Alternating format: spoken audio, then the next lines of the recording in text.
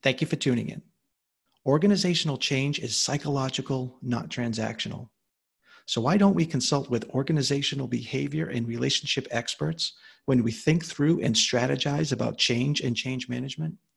Well, today we get to speak to such an expert.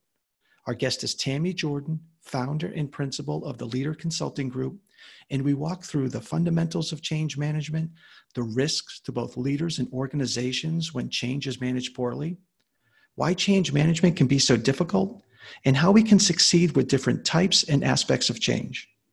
We also get into why change during COVID-19 is different and how we can better position ourselves and our organizations for success for a situation that's likely sticking around for months, if not years. If you are a person, work with people, or have people in your organization, and if you ever experience any type of change, this episode is for you. And once again, our conversation with Tammy is a great example of the benefit of the dialogue format we have here on the podcast as we dive deep into our topic.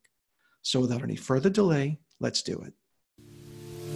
Welcome to AEC Leadership Today, the podcast designed exclusively for engineering, architecture, and construction industry leaders who want to stay relevant and effective. The show takes on the most pressing issues facing the AEC industry and was created to help you and your firm grow and prosper in the 21st century. The host of AEC Leadership Today is Pete Atherton, a professional engineer and former AEC principal and owner turned AEC coach and consultant. And now, take a break from your never-ending to-do list and welcome Peter Atherton.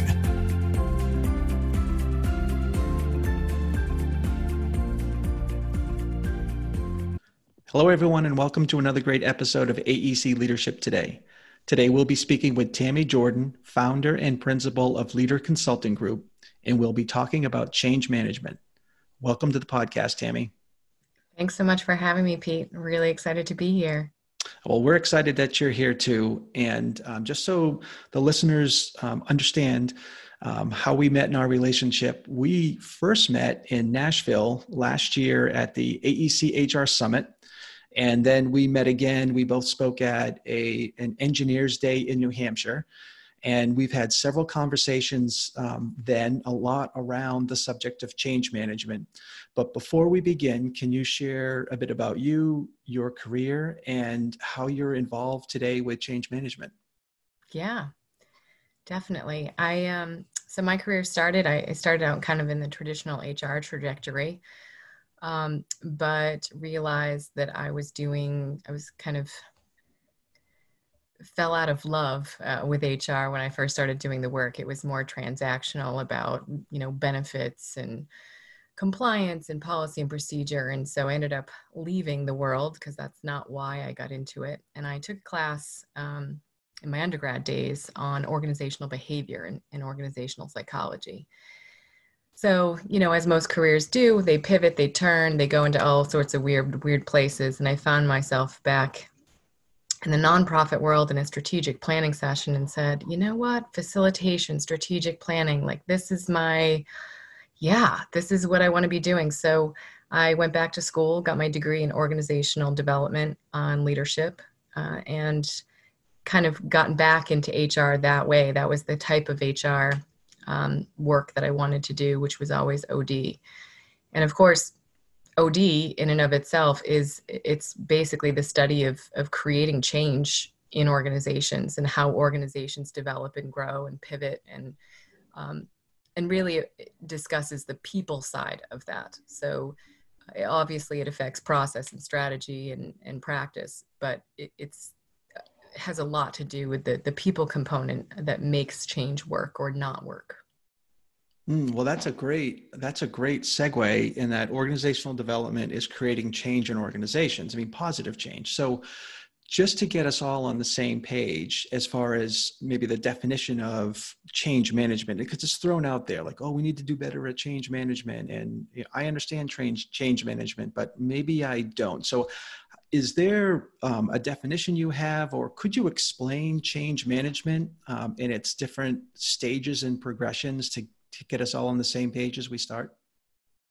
Sure. Yeah. And one of the challenges that we have in change management, I think this is part of When I went back to school for my master's and realized that, there's theories, right? So every discipline, every study has all these theories about why change does what it does, or, everyone from John Cotter to Jack Welch to, Bennis to Bridges, all these theorists have concepts about how organizations work. And so that's why when people talk change management, you're talking about, oh, well, this person's theory or that person's theory. And in essence, I think you can fundamentally break it down to, humans are creatures of habit. We like habit. We like knowing what we do. We like proficiency. I remind people, no one likes to wake up in the morning and go, you know what? I want to not know what I'm doing at work today, or B, I want to fail today. They want to know what they're doing. They want to do it well. And so when someone introduces a change, it's a learning curve, and you have to unlearn in order to learn. So change management is really the process of managing that change everywhere to, okay, well, this is our reality. From a process standpoint, how do we change that process? What does it look like? What's the impact it's going to have? So process, people, policy, and a whole, strategy. So one of the biggest changes, challenges I think people face is that they don't start with change management at the strategy level and then end up having to go backwards, right? So if you think big concept and then funnel down,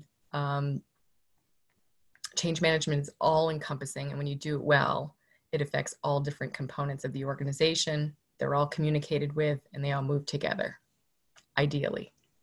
So can you think of a situation where, I guess maybe a typical situation in organizations where, okay, this change happens routinely, but we don't manage that change. And as a result, it's just not ideal. Maybe we can walk through a scenario where this is kind of what typically happens during this moment, but if we were to actually apply some change management, the outcome could be this other way. Yeah. So one of the most common ones that people relate to in regard to a discussion point, there's two that I use often because it really resonates because everyone's gone through them. One is high-level leadership changes. So when you change a CEO, when you change senior leadership team member, that shift of vision causes what I call a reverb, a ripple effect on the entire organization. So that's one. But I want to talk first about technology. So the second one is technology. Everyone uses technology pieces. Right now, we're using them more than ever. We're using Zoom, Microsoft Teams, you name it. There's all of these, OneSite, SharePoint, everything. So whenever an organization rolls out, and you're going to hear me say roll out a couple times. Whenever you roll something out, it is change management. So that's like your indicator. Ding, ding, ding, ding, ding. I need to deploy some people stuff. Whenever you roll something out, new software, the change component of it isn't necessarily the thing, meaning it's, the new software, the thing. Everyone, if you ask people in an organization, they'll do this. They'll say, oh, you good with what's coming? Oh yeah, what's coming down the pike? It's great. I love it. This sounds exciting. It sounds innovative. We're going to be able to do so much about it. And then, as most leaders know, as soon as it gets rolled out, there's 9,462 problems, right? That for some reason, no matter what you did, nobody anticipated. And that usually has to do with a lot of things, but it's in regard to people's transition. So Bridges, this is when we talk about theory. William Bridges came up with a concept about there's the change and there's the transition. And it isn't the changes that flub up organizations, it's the transition. Meaning there's one change, the technology rollout, and there's as many transitions as there are employees. So for example, you have someone who might be later in their career, maybe, 60, 65, little skittish around technology, wasn't part of their, they got really used to certain methods. You introduce it. Their fear is palpable. They resist harder than most of the other employees. They say, well, this isn't for me. I really don't want to do this. And then it gets to the point where, okay, you may not want to do it, but you have to do it. Right. And then so the fear is palpable. They start hoarding information. They really are digging their heels in. And then you're starting to see the impact that it's having on the team. If you can't identify what everyone's individual transition is in the change, you can't address it and move forward. So Bridges talks about it's never the change that flubs things up. It's the not managing the individual transitions. So how, sidebar into that. So how would you do that? So I'm a division leader, and we're rolling out this new technology, or rolling out this new innovative approach we want to apply to our projects. How do you assess that individual transition? Is it come down to just one-on-one relationships and having a discussion? Is it that simple, or is there just ways to do that? And how would you scale it? Yes and yes. So, as with everything in quote unquote OD, organization development, it's always related to people. Process, we're just process. If we were just machines, so much of this would go away. But it's the people component of it that takes the most time and the most effort. So if you have really good relationships, if you've built a structure of trust, a relationship of trust with your employees, that inherent trust is going to take you a lot further in regard to change management, because you can go to your employees and you can say, hey, listen, I don't really know what this looks like yet, but know for sure that I've got your back. We're going to figure it out. I will keep you as much in the loop as I can. As soon as I get the information, I'll pass it along. If you have any fears, you have any, questions, or you rope them in, right? You rope them in into nothing irritates more employees more than a whole bunch of people just decided this in a room and didn't consult me. And I don't know why, I could have told them 9 times over that this was going to fail. If employees feel that once the rollout happens, guess what? You've missed a huge opportunity to get some advocates on board to push out, no, I think leadership made the right decision with this software. So you got to get buy-in early. And a lot of leaders tell me, I don't have time for that. You're right, you don't have time for that. But I can tell you an ounce of prevention or proactive thought is worth a pound of reactivity in regard to change management. I was going to say, if you don't have time up front, you probably don't have time on the back end to deal with the issues that go, in the hits to culture and that type of thing. And it grows exponentially, right? Like so you have a little bit here in the beginning, and so you can save yourself a lot of time on the back end. Right. So this change is coming. Leadership knows about it, and maybe they've gone through their own process to say, okay, yes, this is even change on my behalf. It's changing our systems. I'm going to have these conversations. So they've kind of gone through their process and they're rolling it out. Is that to go from I need to engage my people to talk about the change, understanding that they have to transition, but I want to get them to be an advocate. Is that when the you comes in, like the you change I have in my mind? It's like the stages of denial, resistance, exploration, commitment. Is that sort of, you want to work through that, or no, people are going to can you if I'm at least on the right track, could you walk through that? And then when they get commitment, that's when you have an advocate, and that's sort of for that people group, you're now successfully able to start the rollout. Yeah. So much of, okay, so let me backtrack. The first thing is understanding the transition piece, right? Transition change. The second piece, though, is how robust your communication process is. So when you talk about the curve, the U curve, it's that every single person in their own transition process goes through, and what this looks like. The employee hears, hey, we're going to move towards, SharePoint as our new way to communicate with each other. The employee goes, yeah, we've heard that before. It's not going to happen. Forget it. I've heard the same song and dance. And so that's the first stage, denial, right? And then the second is, oh, geez, this might actually happen. I'm going to resist, right? Like, this is, the rubber's hitting the road and I don't like it. So no, thanks. This is going to fail. And then, there's some level of, kind of coming on board and experimenting and dipping their feet in and saying things like, oh yeah, this isn't so bad. And then you start getting that kind of, they're trying to pull people on board. And then you get the full acceptance on the last end. What happens with that curve is that leaders go through that. So let's say it's the CEO's idea and they introduce it. Everyone on the senior leadership team is kind of having that moment of, yeah, sure, right. And even though they might not say it, they're saying it in their head, like, this is crazy train. Like, we don't have time for this. And then, but somewhere along the way, they get it, they understand it. The leadership goes through that U curve before the employees ever hear about it. And then the leadership team gets irritated. Why is this taking so long? It's like, well, you've had 7 months to figure out how to conceptualize this in your head. And the employees are literally within the first 15 days in kind of a panic. So what I mean by the communication piece, and it has to be transparent and vulnerable. And that's where leaders get worried. And I'm always the one kind of talking them off the ledge of like, well, if we don't have all the answers, how can we share and be upfront in this communication early on? And I say, it's okay to say you don't know. And again, that's where you get the kickback. But the ones that I see that are most successful are the ones that start planting the seeds that this is what's going to happen. Hey, we're going to make this change. We're moving to a new software. You got any ideas? Let us know, rope us in. But they're telling people it's going to come way before it comes so that people can begin that U-curve process. And you can almost cascade this by, the top leaders and then the next group of leaders, but then sort of roll out the managers and sort of walk them through the U-curves. And then at that point, you're kind of walking through, but there's a series of sort of strategic discussions, because I've been in situations where you can kind of get through the whole U-curve. If you structure and you have the information and you have a valid discussion, you can almost work through the whole U-curve in a meeting.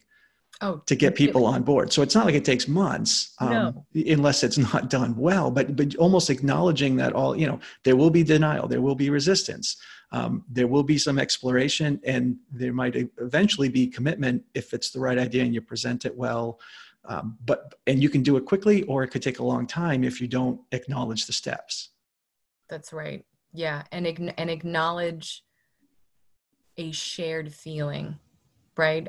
So the best communicators, senior leader communicators that I witness and watch are the ones that pull everyone in and say, hey, listen, I know you all think it's crazy, but this is what we're going to do.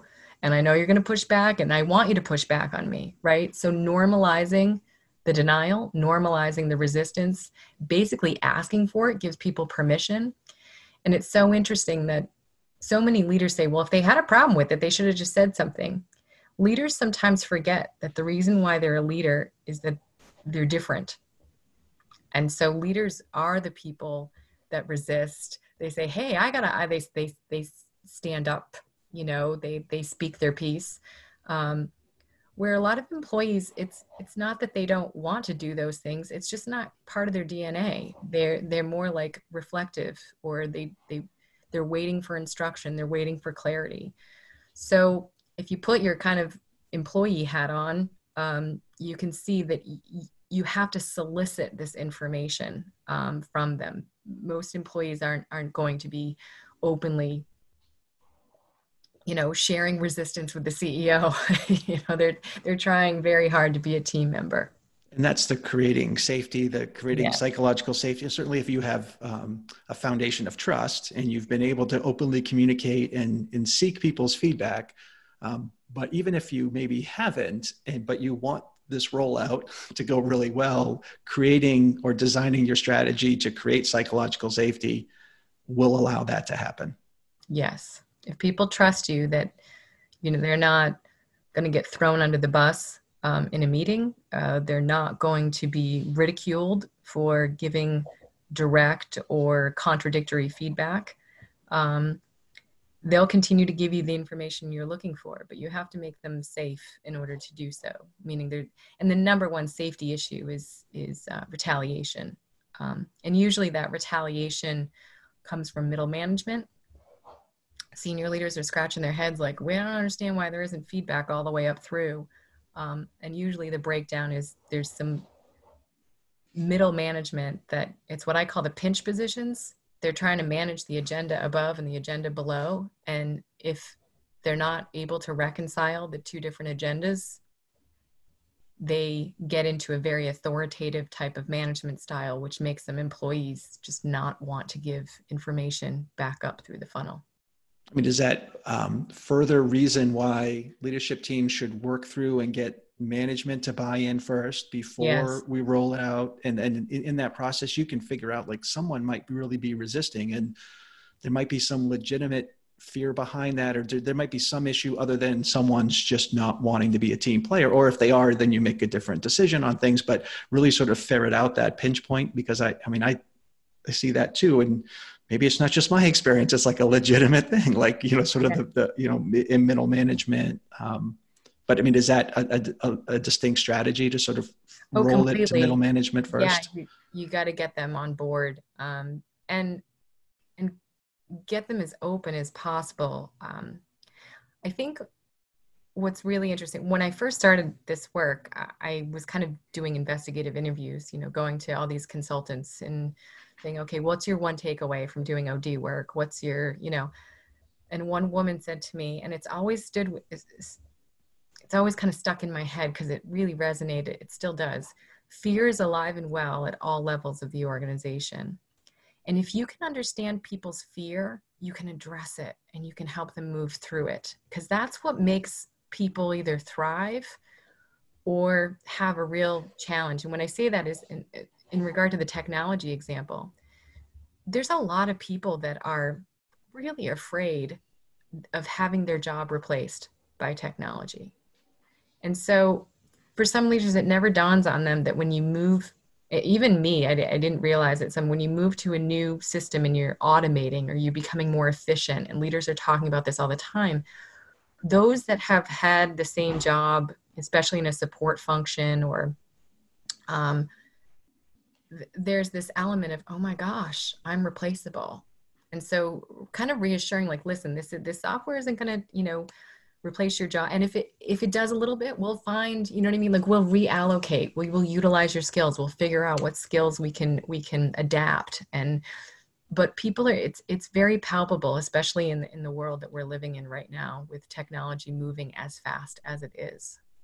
I guess that comes up with the honest, well, first of all, it's bringing game on. If we're going to make a change, it's for a positive reason, and being able to articulate that this does make our world better or more efficient. This is why and how. And so almost by working through the fear, understanding that there is fear, you can work through it and say, yes, there's this change we're going to have to go through, but here's the reason we're doing it. Big picture. It's making our world better, our ability to perform better, your career better. I mean, whatever that case is, I guess you just can't do change for change's sake. You're just looking for trouble, because you're not going to really be able to maybe arrest some of the fear or work through the fear if it's not really a good idea.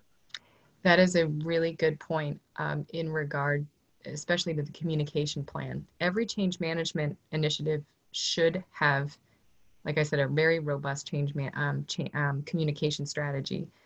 And even getting to the specific of who's going to say what at what time, like, okay, the CEO is going to do weekly updates or monthly updates, and then the senior leadership's team is going to do, Bob Kelleher talks about it as being the communication protocol, right? Like having very specific talking points connected to who's going to do it and when. One of the biggest pieces of that is the why. People are motivated around the why. And if they don't, especially young people, so millennials, half of Gen X, if you do not tell them the why you're doing something, they literally conceptually are like, well, this is dumb.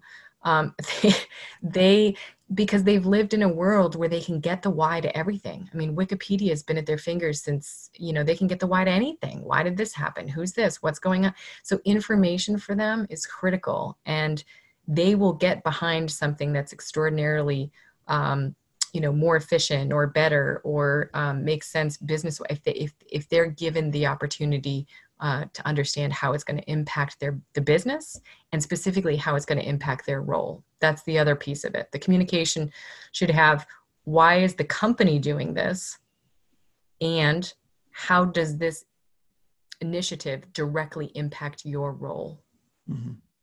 And you mentioned, fear as a driver that will either, force us to thrive or force us to have a challenge. And I remember one of our conversations, you said something that stuck out to me that, it's emotions that drive our performance. And is that sort of connected with that? If we're in fear, I guess fear can drive us positively and it can drive us negatively. Yeah. I mean, can you talk a little bit about, Sure. fear and how emotions drive performance and through change in specifically here? Well, we're seeing this is a good time to talk about, COVID-19 and its impact on work and performance. And, the fear is palpable. You can feel people, or three emotions that come to mind are anxiety, fear, and exhaustion. Just pure, what am I doing today? What's happening? And the people that are thriving in this are the ones that don't get too far down the rabbit hole. They're the ones that are, okay, we got to think about the future, but we got to stay mindful. We got to be in the present. We have to, what can we do today? What's the 30-day plan? What's the 1-week plan?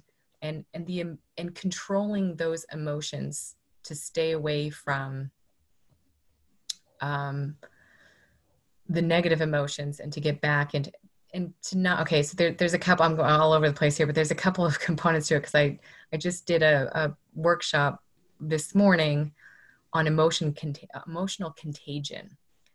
So there's more and more research that we're finding now about how our limbic system, the brain science around how we connect with each other, and that emotions are contagious. If you've ever, in these Zoom calls, you see someone smiling, it's really hard not to smile back. You can actually probably hear it in my voice right now that I'm smiling, and that has a ripple effect. We see this sometimes on teams where there's one person that, it's Chicken Little. The person, well, look at this, we're doing this, we're having these successes, and the person just can't, but the sky is falling continually, right? And it has this, they kind of hijack the team. It has this really heavy energy on everyone's morale and performance. And so the emotional component, it spreads, and negative emotions, they spread like wildfire. So having managers who are capable of coaching somebody through those emotions, and getting them on the other side of it. So on the other side of fear is hope. And again, not being the other thing I want to kind of caution people about is having toxic positivity. And what I mean by toxic positivity is silver lining everything, right? So someone comes to you, they're anxious, they're stressed, especially during this time of COVID. Maybe they have a family member who's on the front lines, maybe a healthcare worker. This is real stuff for them. And sometimes because people don't know how to give an empathic response, they try to silver line it. And Brene Brown talks about this. They try to say, well, at least you're still working. Everyone's still working. Good for you. And then they try to smooth it over and happy. And all that does is it leaves the person feeling like, wow, my manager didn't hear me. My manager didn't hear me that right now I can barely do what I got to do because this stuff is weighing so heavy on me. A lot of times what people need is they need that acknowledgement and validation. They don't want you to fix anything. They just want you to hear them out. They just want to hold space with them. And again, I'm using some therapeutic language right now, but when I see managers that do well with this, they listen, they don't try to fix, they don't try to respond. And then they end with, usually it's an acknowledgement, I'm so sorry.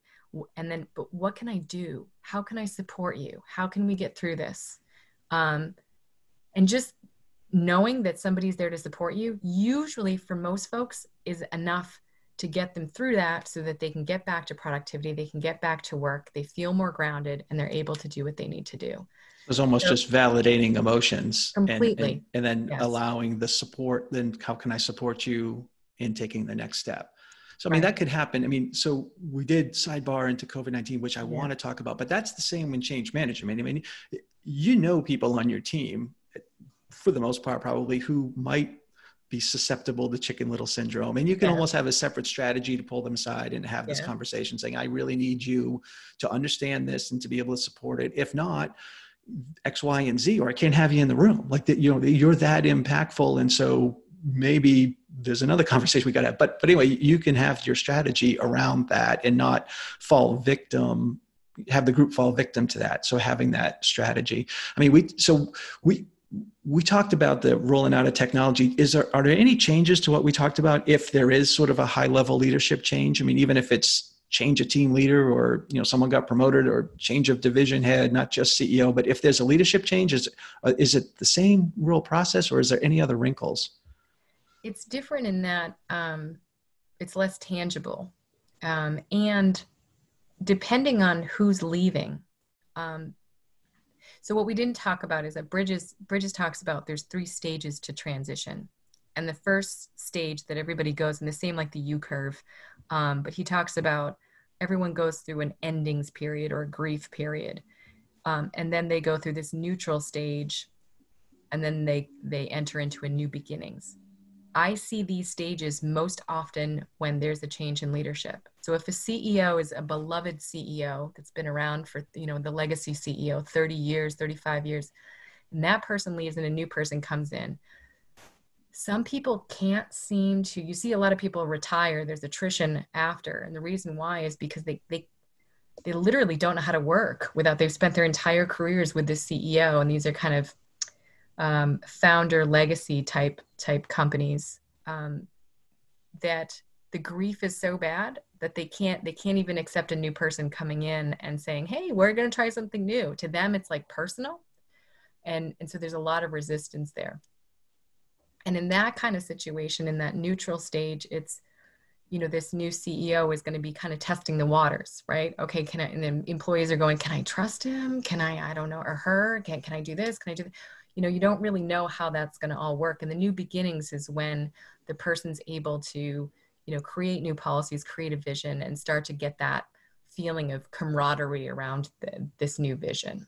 So I see those, again, I see those stages more when it's around a person leaving or coming in, or they're more finite, I guess, than in, they're muddier when you see them in regard to technology. Does that make sense? Yeah. So, I mean, it is in a way you could think about a person leaving or a transition personal wise as a little bit of a mourning or a grieving process that you have to go through.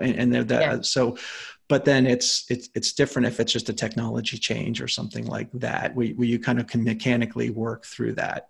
Yeah. Or they're at least, so when I hear people say, so what the grief and grieving stage sounds like when you're talking about technology is the folks that have they always say things like, well, that's not how it was done, or we used to do this all the time. We used to do this.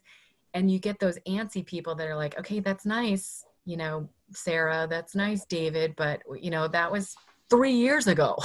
Can we stop? They, for some reason, can't let go of the past. They can't let go of what used to be. And they hold on to these old processes that kind of mess everybody else up, or they'll duplicate, right? They'll be highly inefficient because they're still doing the old way of paper or something, and they're doing the new way because they knew they have to in order to preserve their job. Right. You mentioned something, and maybe this is the more mechanical way to look at, like, the people mourning process versus, like a technology change. You have to unlearn before you learn. Yeah. How does that work? The unlearning is what makes people the most uncomfortable, because again, it's our own, the way that we're wired is kind of every training I do in person, guess where everyone sits? They go leave for lunch, they come back, they sit in the same spot. They sit with their own people. They, meaning I was the next to you during lunch. They even say things, and it's crazy. Like, you took my seat. It's like, you're in a training for one day. This isn't your seat. The reason I bring that up is the unlearning is getting uncomfortable again. It's being willing to try something completely new, or to let go of the way that makes us feel comfortable. And that, for a lot of people, is every change initiative, managers they have a roster, right? So if I'm managing 10 people, I got my 10 people in front of me, and I should be going through every single person and going, okay, that person's a quick adopter. I just know in regard to this, they're not going to have a problem. it's helpful to look at the ones that, oh geez, I know that one's going to have a hard time with this because of X, or because then you start early with the folks that are, are going to have a hard time. You can start that unlearning process, or start that process of pulling things away from them and making them feel uncomfortable before it happens, right? So it's a more proactive approach with the people that need it. Right. So, I mean, fear, the technology change, it's not just fear, I might lose my job or be replaced. It could be fear of this is going to be uncomfortable and I'm going to have to go to do something different. So, I mean, it manifests itself. Absolutely. Never underestimate the power of status either. So, what do you mean by that? So, if a technology changes where it might put someone, there's all these, and I meant to mention this too with the leadership changes. There's all these informal roles that people have. So someone on the senior leadership team, maybe they leave the organization, but they were like everyone's cheerleader. Maybe they were the person who was like, positive Polly all the time. They were the ones that were filling everybody up and saying, we can do this, we got this. When that person goes, it's not just that person's role that you're fulfilling. If the team doesn't have a cheerleader, that's a huge loss. And the team will feel it, but they can't articulate it because it was an informal role. The same thing happens in change with things, meaning someone over, I talk about it as job creep. You have a job description, but over the course of 20 years, your job grows and then your job description never changes. Someone will, as a result of job creep, get this informal role of managing some part of the software or some part of the system or something. And then when you go to the new one, that informal role becomes obsolete. That's a huge loss to someone. They had informal power and control, and you just took it away. And now this person is like, I have no influence in my organization. So it's all those little things that will cause people to, because they can't always articulate it, or they don't want to. And then when it happens, they start acting irrationally, and everyone around you is like, what is happening to that person? And you got to do some digging to kind of figure out what's really going on. So that could be the resistance that they might not even know why they're resisting, but you almost have to ferret it out. Like, why? This doesn't make sense that this is happening. That maybe it's the subculture. Yes. That, again, no one's being a bad player. It's just our human response, and we might not just be able to understand it or articulate it, like you said. It's just it's another element. I mean, is this why, in normal times, there really is a lack of change? Because it sounds like it's a lot of strategy and thinking and relationship building, or relationship development in that process, and being okay that you have to take a couple extra steps to work the people. I mean, is it we don't really understand change management, or is it we don't want to spend that much time? I mean, what do you think some of the holdups are when change management isn't employed? To be honest, direct, I think it's that most leaders view it as a transaction, a thing. And the thing that makes change management work is people. It's a psychological process.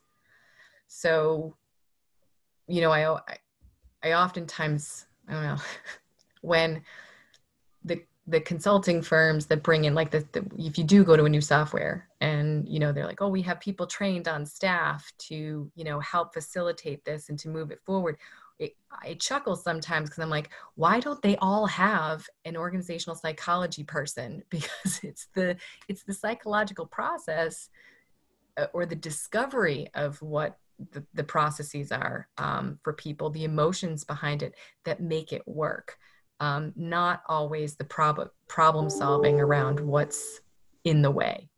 Mm-hmm. So is that why maybe, or let me ask the question, in the engineering architectural world, is there less of, do you see we struggle more with change management, maybe because we're very technical people and not necessarily people than other industries? Or do you just think it's a leadership, non-people issue in general?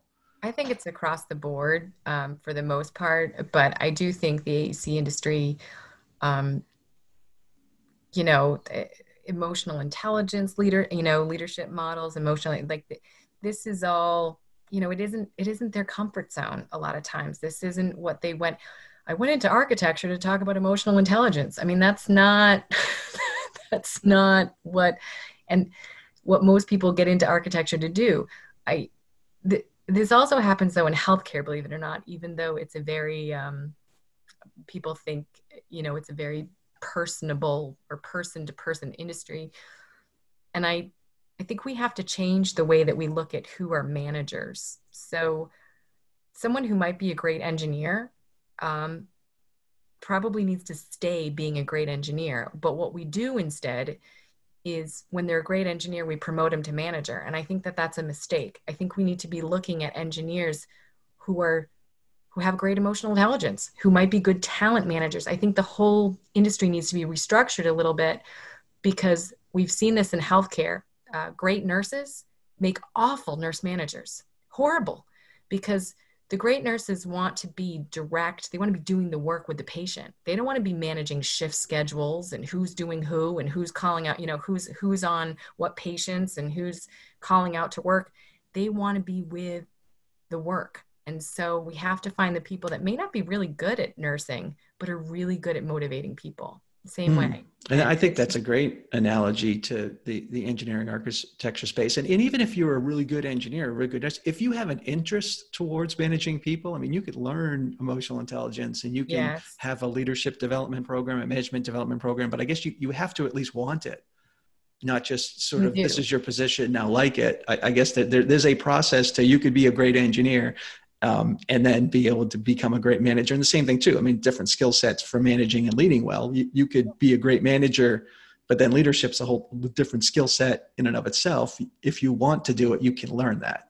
Well, and there's some that naturally, move in that direction. They're like, okay, engineering was great. I loved it, but I want a new challenge. And they're kind of interested in leading people, and maybe they're interested too in more of the sales, BD side, and people looking at, emotional intelligence that way from an external standpoint. So I think that there's multiple trajectories. And there are people that are amazing engineers, architects, that are also amazing leaders. I'm not saying you can't be both.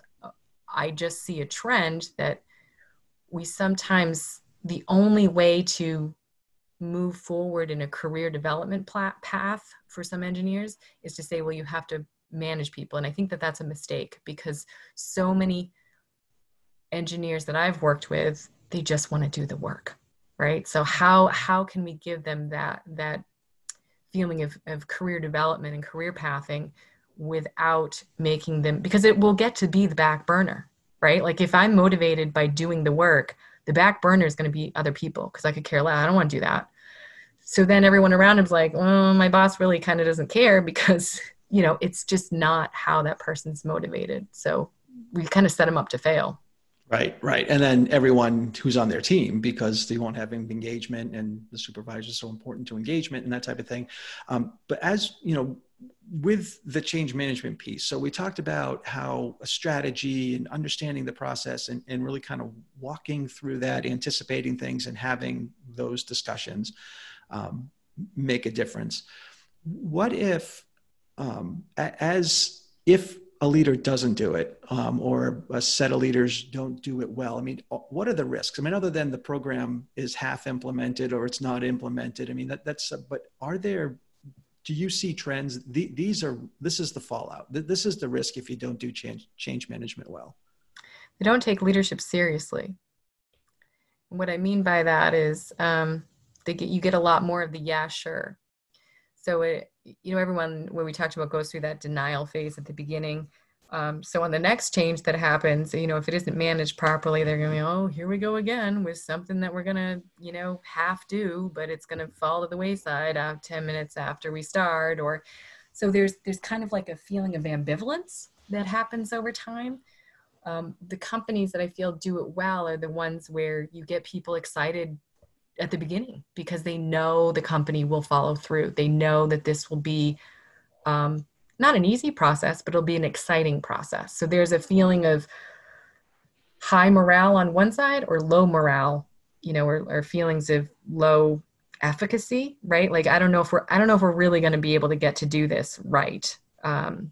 Versus I'm excited for this because it's an opportunity. So on a certain level, if I'm a leader and I don't do change management well, I'm actually undermining my own credibility. Yes. Yeah. So I mean that should be a fear motivator right there, to do the right, do change management really well because of it's a great change and it's going to help everyone in productivity and help people's careers advance. Mm-hmm. But on a fear level, if I don't do this well, my credibility is undermined. Completely. And momentum, right? Momentum to move forward, and credibility and trust. Really, at the end of the day, you want people to trust that what you're doing and the decisions you've made are the right ones. So if we can create some enthusiasm and excitement around it, again, emotion contagion, that spreads, and then people will be ready, onward, right? Onward and upward on the next one. Right. I love talking with you. This is so cool. All right. So I'm a leader and I'm enthusiastic. I am motivated to really manage this change real well. I've done my homework. I'm meeting with people. What are there some typical pitfalls? Like, I'm enthusiastic about it. I mean, what are some of the pitfalls leaders make in change management that you've seen, or hurdles they come up against that might derail the process? Yeah, if there's a whoops, and there always is a whoops, right? Like, you can't predict everything. If there's a whoops, do not cover it up. Meaning, and what I mean by cover it up is like, oh, maybe if we do this, or nobody will notice. They're going to notice. Like, people are not born yesterday. And then when you do, all it does is, again, it goes back to trust and erodes trust. Why did they cover it up? People are very suspicious for some reason. And no matter what you do, they're sitting there going, oh yeah. If you don't tell them, they'll fill it in. If you don't tell them, people will fill in the blanks with something. It's usually not positive information. They'll fill it in with negative information. So I'm very much on the side of transparency in all. And when I see that there's been a mess up and there isn't transparent communication about it, it hurts people. So that's a pitfall. Another pitfall is sometimes quitting too early. So sometimes it can feel like, oh man, we did this the wrong way. Let's scrap it and go back. And again, you're kind of undermining sometimes. Now, if sometimes you do have to scrap it, but if you pivot, right? So a lot of it's a talking point. But if you pivot and say, "Hey, this isn't working. Let's get everyone together and try to figure out whether we can salvage this or whether we're going to do it through some." That's okay. But if you just quit with no why closure to it, right? Yeah, no closure to it or whatever, it leaves everyone going, was there something there that did you catch it? Because I didn't catch it. It leaves people with too many questions and kind of a waste of my time. Yeah, it was a total waste of my time. So again, it discredits the next venture. Right. So that's, I mean, I appreciate, because some of these challenges and the thought process that don't go on or have to be strategically developed and proactively done in normal times to help facilitate change. We're obviously in a period right now of some unnormal times change, and you talked a little bit about COVID-19. Can you shared a little bit about, people having legitimate fear, anxiety, being exhausted. I mean, we're experiencing trauma, maybe personally, or we're experiencing trauma on TV. So that's legitimate. And we're managing change. We're working from home and we might start coming back into the office. I mean, from a change management and an organization perspective, what are some things we should know about managing change right now and say even over the next few months? So yeah, I think that trauma is a good word. I think, a couple of words that come to mind are people are overwhelmed. I'm going to get into brain science a little bit here. There's two parts of the brain during trauma that kind of counteract each other. And that's when you're in a fear state, the amygdala, which is in the part of the back, it's what I call like the caveman brain. It's the part of our brain that saved us. Like when we saw a saber-toothed tiger coming at us, we didn't sit there and go, I wonder if that's a male saber-toothed tiger, or if we didn't try to logically decide what type of saber-toothed tiger. We said, oh crap. And so we either got to get out of here or kill this thing, right? Like the amygdala is the fight, flight, or freeze response. And so right now, that's what's happening. Everyone's amygdala is like lit on fire. Like we are all walking around like fight, flight, or freeze. Like, what did you tell me? I don't know. I gotta go. Like it's a constant overwhelmed state. And so I have leaders that have gotten out of that state, meaning they've processed their anxiety, their fear. Maybe they got the small business loan. They're feeling safe, and they're already on to the cognitive part of the brain, which is hard to talk about processes and cognitive thinking and improving things and problem solving. And so because they've moved out of the fear center and they're in the head because they got the loan, they can pay payroll for the next, they're like, okay, we have to get creative. We have to pivot. We got to do this. And they're basically talking to someone who can't hear them, right? Because the other person's still triggered in that fear. So to them, all they see is leaders talking about things that don't mean anything to them right now, because they might have a mother-in-law who's has a heart disease, is at risk. And again, I've said this before, they might have a spouse that's an essential employee that's literally putting themselves at risk every day.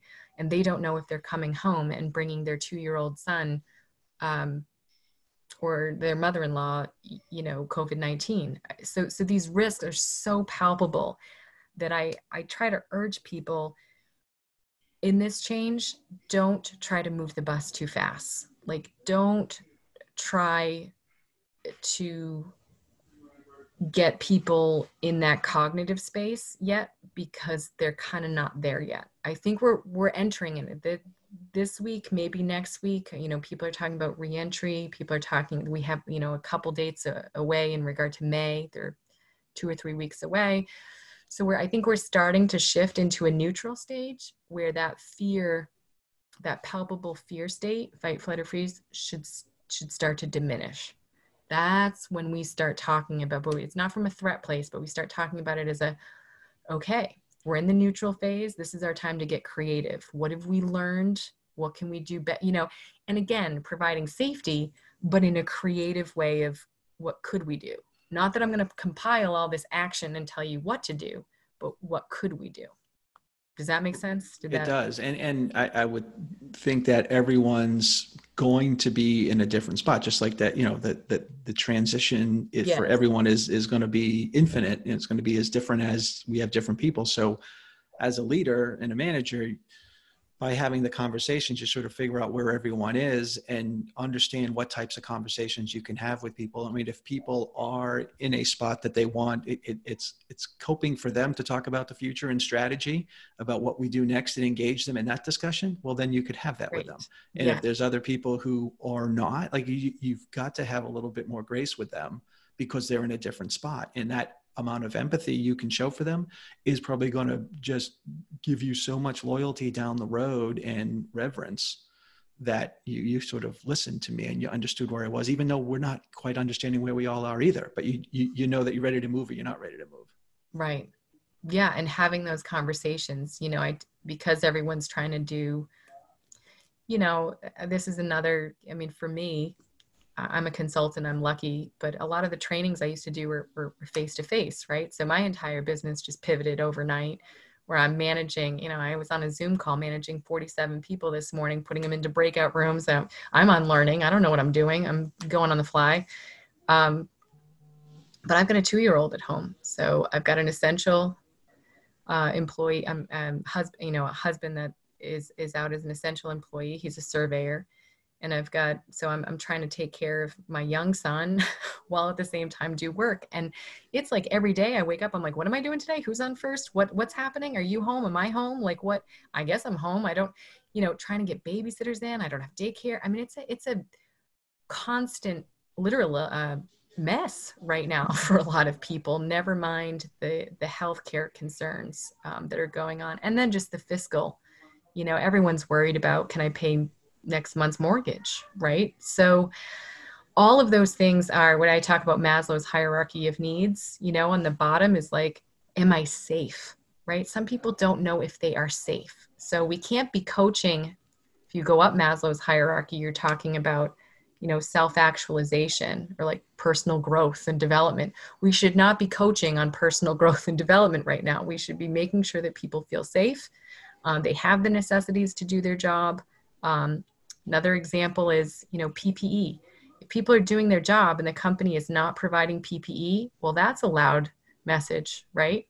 My company doesn't provide me with PPE to keep me safe. I mean, it's basic necessities we should be thinking about. And those are probably examples of poor behavior Yes. Mm-hmm. that we probably should be able to recognize now, that will probably have negative ramifications down the road. Like once the dust settles, people will remember how they were treated. I mean, have you, without naming any names, I mean, have you heard or observed situations where, leaders really have acted in a way that is probably going to have some short and longer term consequences? And then on the other side, examples where leaders are really doing the right thing that you think will just pay dividends down the road.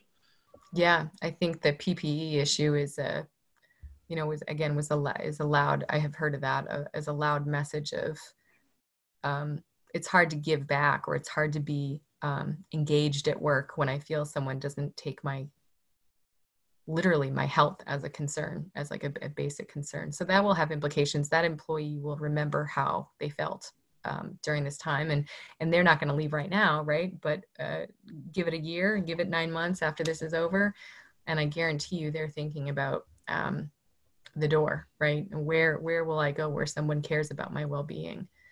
Well-being programs. So some of the companies that I'm seeing are doing really well right now. Employee assistance programs, well-being programs.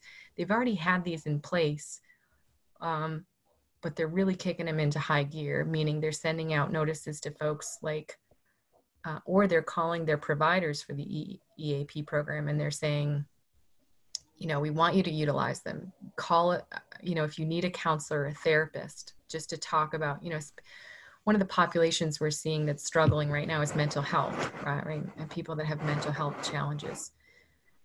So if you have employees in your organization that have mental health challenges, like how do they reach out? And is their employer providing some resources for them to do that? And so that's a great win. Like if you have those in place, like really communicate them, really push them, and remind people, send out those emails, and have managers calling in and saying, hey, if you're comfortable to talk to me about this stuff, great. If not, remember, this is the number. Like this is the reason why we have these programs in place. Another win I think that companies are doing right now is, like peer mentoring groups or peer, like leadership. They had kind of set up like, it was a mentor program, but it was like new hire, right? So you came on new hire, you had someone that kind of walked you through. They're kind of revisiting that and saying, okay, well, it's not the new hire concept, but I'm pairing you up with somebody like that just says, hey, I'm just checking in on you. You doing okay? What can I help with? Like, what can I do? Is there something you don't know about? Especially even though, they might be a 6-month employee or 9-month employee, those new folks, they're going to be really hesitant to raise their hand and go to their supervisor and say, hey, I'm 9 months in, but I don't know what the heck I'm doing right now. So it's like a buddy program in a way, or like a small, like employee resource group checking in on each other. Yeah. And it was started again, some companies have this in place for new hires, but they're kind of extending it, right? To make sure that these folks, even though they're not technically new hires right now, because they came in such a strange time, they're extending that to people, which I think has been helpful. Well, and whatever they learned in the last, in their first month, 2, 3, 6 months is all out the window because we're doing things differently now anyway. So that's right. Yep. And again, it's hard for those people to raise their hand and say, throw me a line because I I don't want to look vulnerable so early in the employment stage. Well, you said something that stuck out when you said it, is employees will remember how they felt. And so, I mean, it's kind of from a leadership minute. I mean, we're doing in almost all cases the best we can, and we're trying to do, but it's, you know, it's that empathy. It's that looking at things from other people's shoes. Like, they will remember me by how I made them feel. Did I make them feel safe? Did I make them feel secure? Did I make them feel apart? Did I make them feel like their contribution matter? And it even in this, so it's like an extra added level of awareness and burden, if you will, on leaders and managers, that not only do I have to get myself to a certain place, I have to then make sure that my employees are feeling me. And I have to be worried about their feelings, not just how I'm connecting with them. Yes. And perception is reality. So you could think you're doing a knockout job, but perception is in the eye of the beholder, right? So it's really, I will say this, managers and leaders right now, they've got a heavy burden. And the ones that I'm seeing thrive are being realistic with themselves. They know they can't be everything to everybody all the time right now. And they're finding ways to fill their bucket. And the companies that are supporting their managers, having calls with them, having Zoom meetings, saying, you know, what do you need from us? Like senior leaders. I mean, everyone is whether it's now or whether it's later, I'm seeing everyone have their, what I call a freak out moment. I think leaders had it, like the most senior had it early on, where they just started like grasping for straws and saying they went into go mode, right? But I'm seeing some leaders that are still frozen. They're they don't know what to do. And across the gamut, it's really being able to figure out who's in what stage and what are the, or what reaction, not stage, I guess, what reaction they're having, and how do I help them through it? So it's almost other leaders, peer leaders coming to the assistance of, you know, if you're still in the fight, flight, or freeze mode, yes, other leaders and peers coming around to saying, hey, you're a little frozen here. Maybe not, depending on your relationship, you can be fairly direct or not. And just coming around then to support them, knowing that they're a lever for the rest of the organization, that we've really got to make sure that we protect ourselves too. Yes. And again, self-care, filling up your bucket. Like what is it? You know, one person on a call a couple of weeks ago articulated it so well. He's like, all the things that I do that make me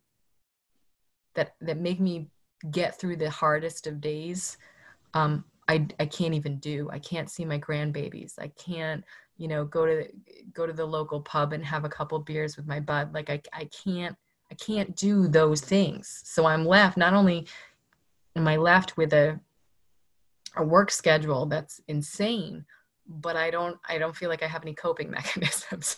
So really at the end of the day, that's where I think people are at. And they also don't know when the end is. You know, I had one company that I work with, some contracts or some third parties that they're working with are really hard. They're difficult clients to have. But they know at the end of the project, they know how the project's going to go. They know that there's going to be this huge push at the end, but they know the date usually that it's going to be over. So they can kind of look at the date and go, yeah, we've dealt with this before. The light at the end of the tunnel is here. With this one, the COVID-19 thing, people,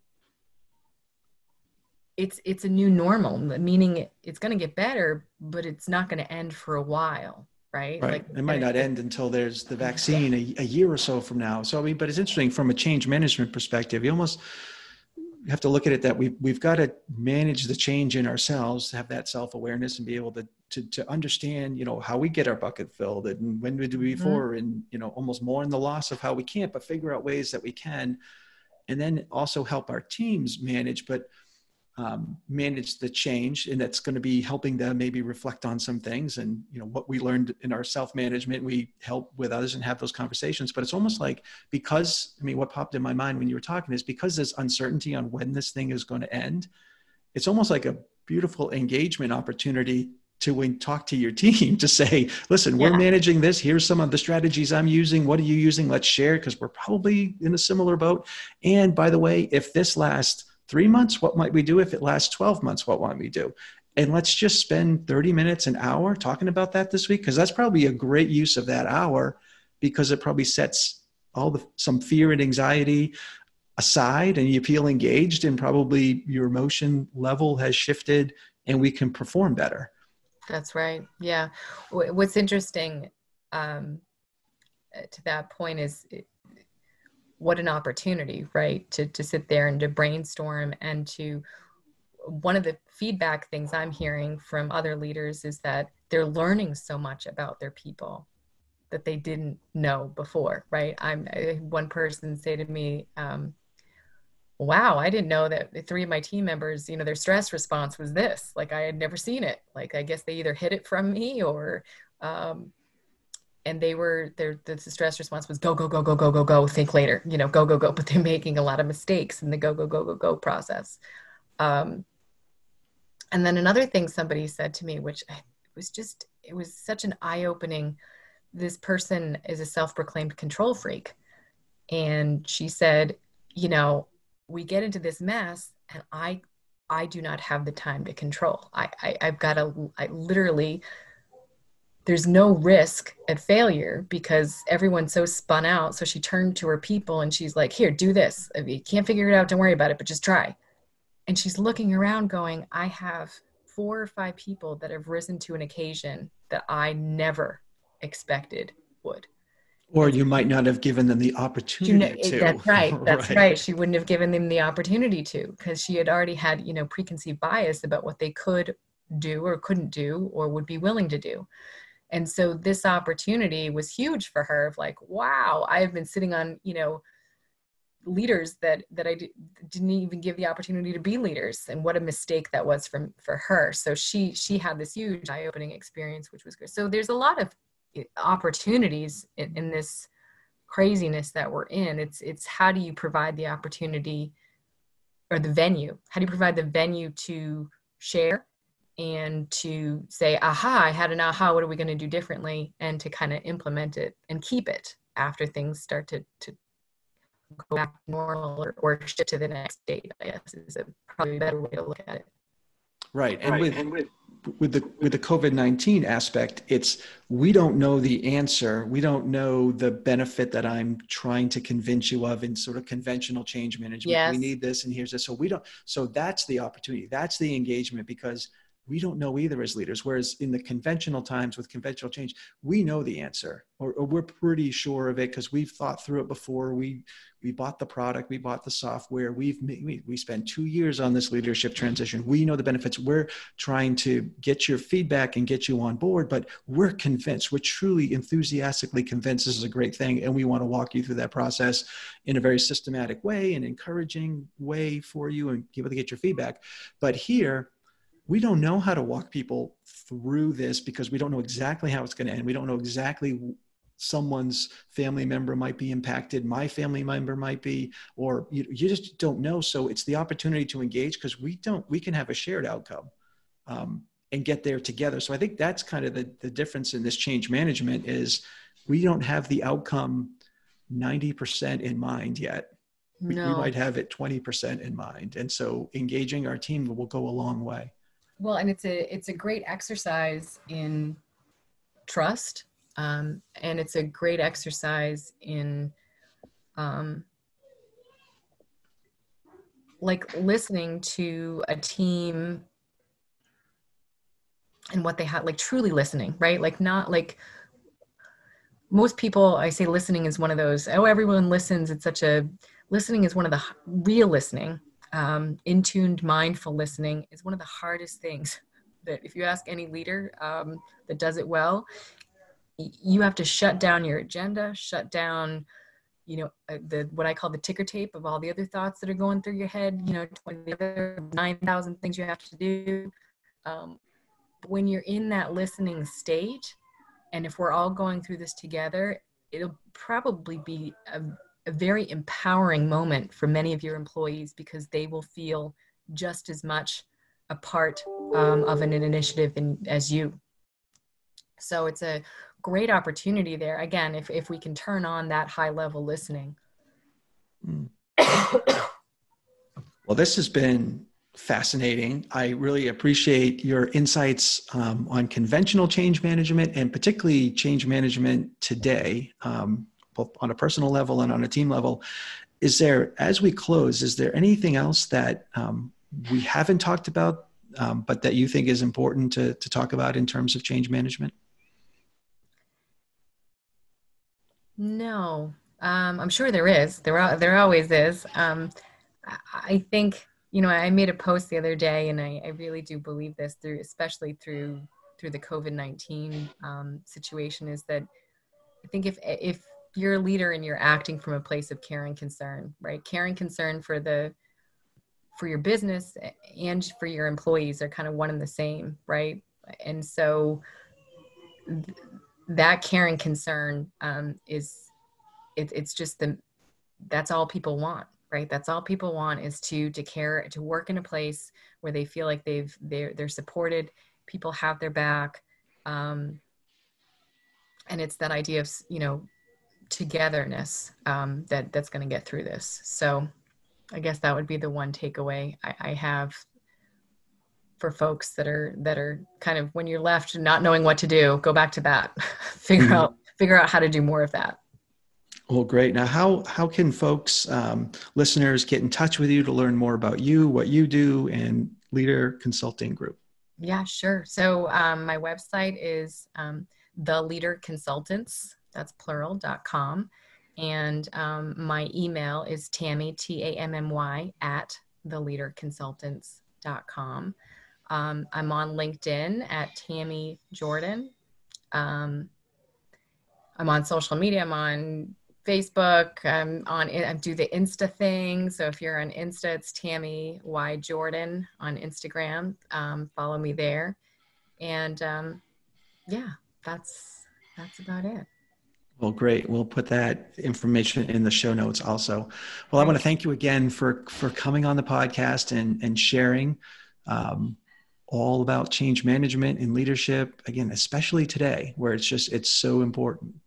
Well, thank you so much for having me. I'm very passionate about, obviously, this topic, and so it was a privilege to be invited on, and always so wonderful to talk with you about business stuff.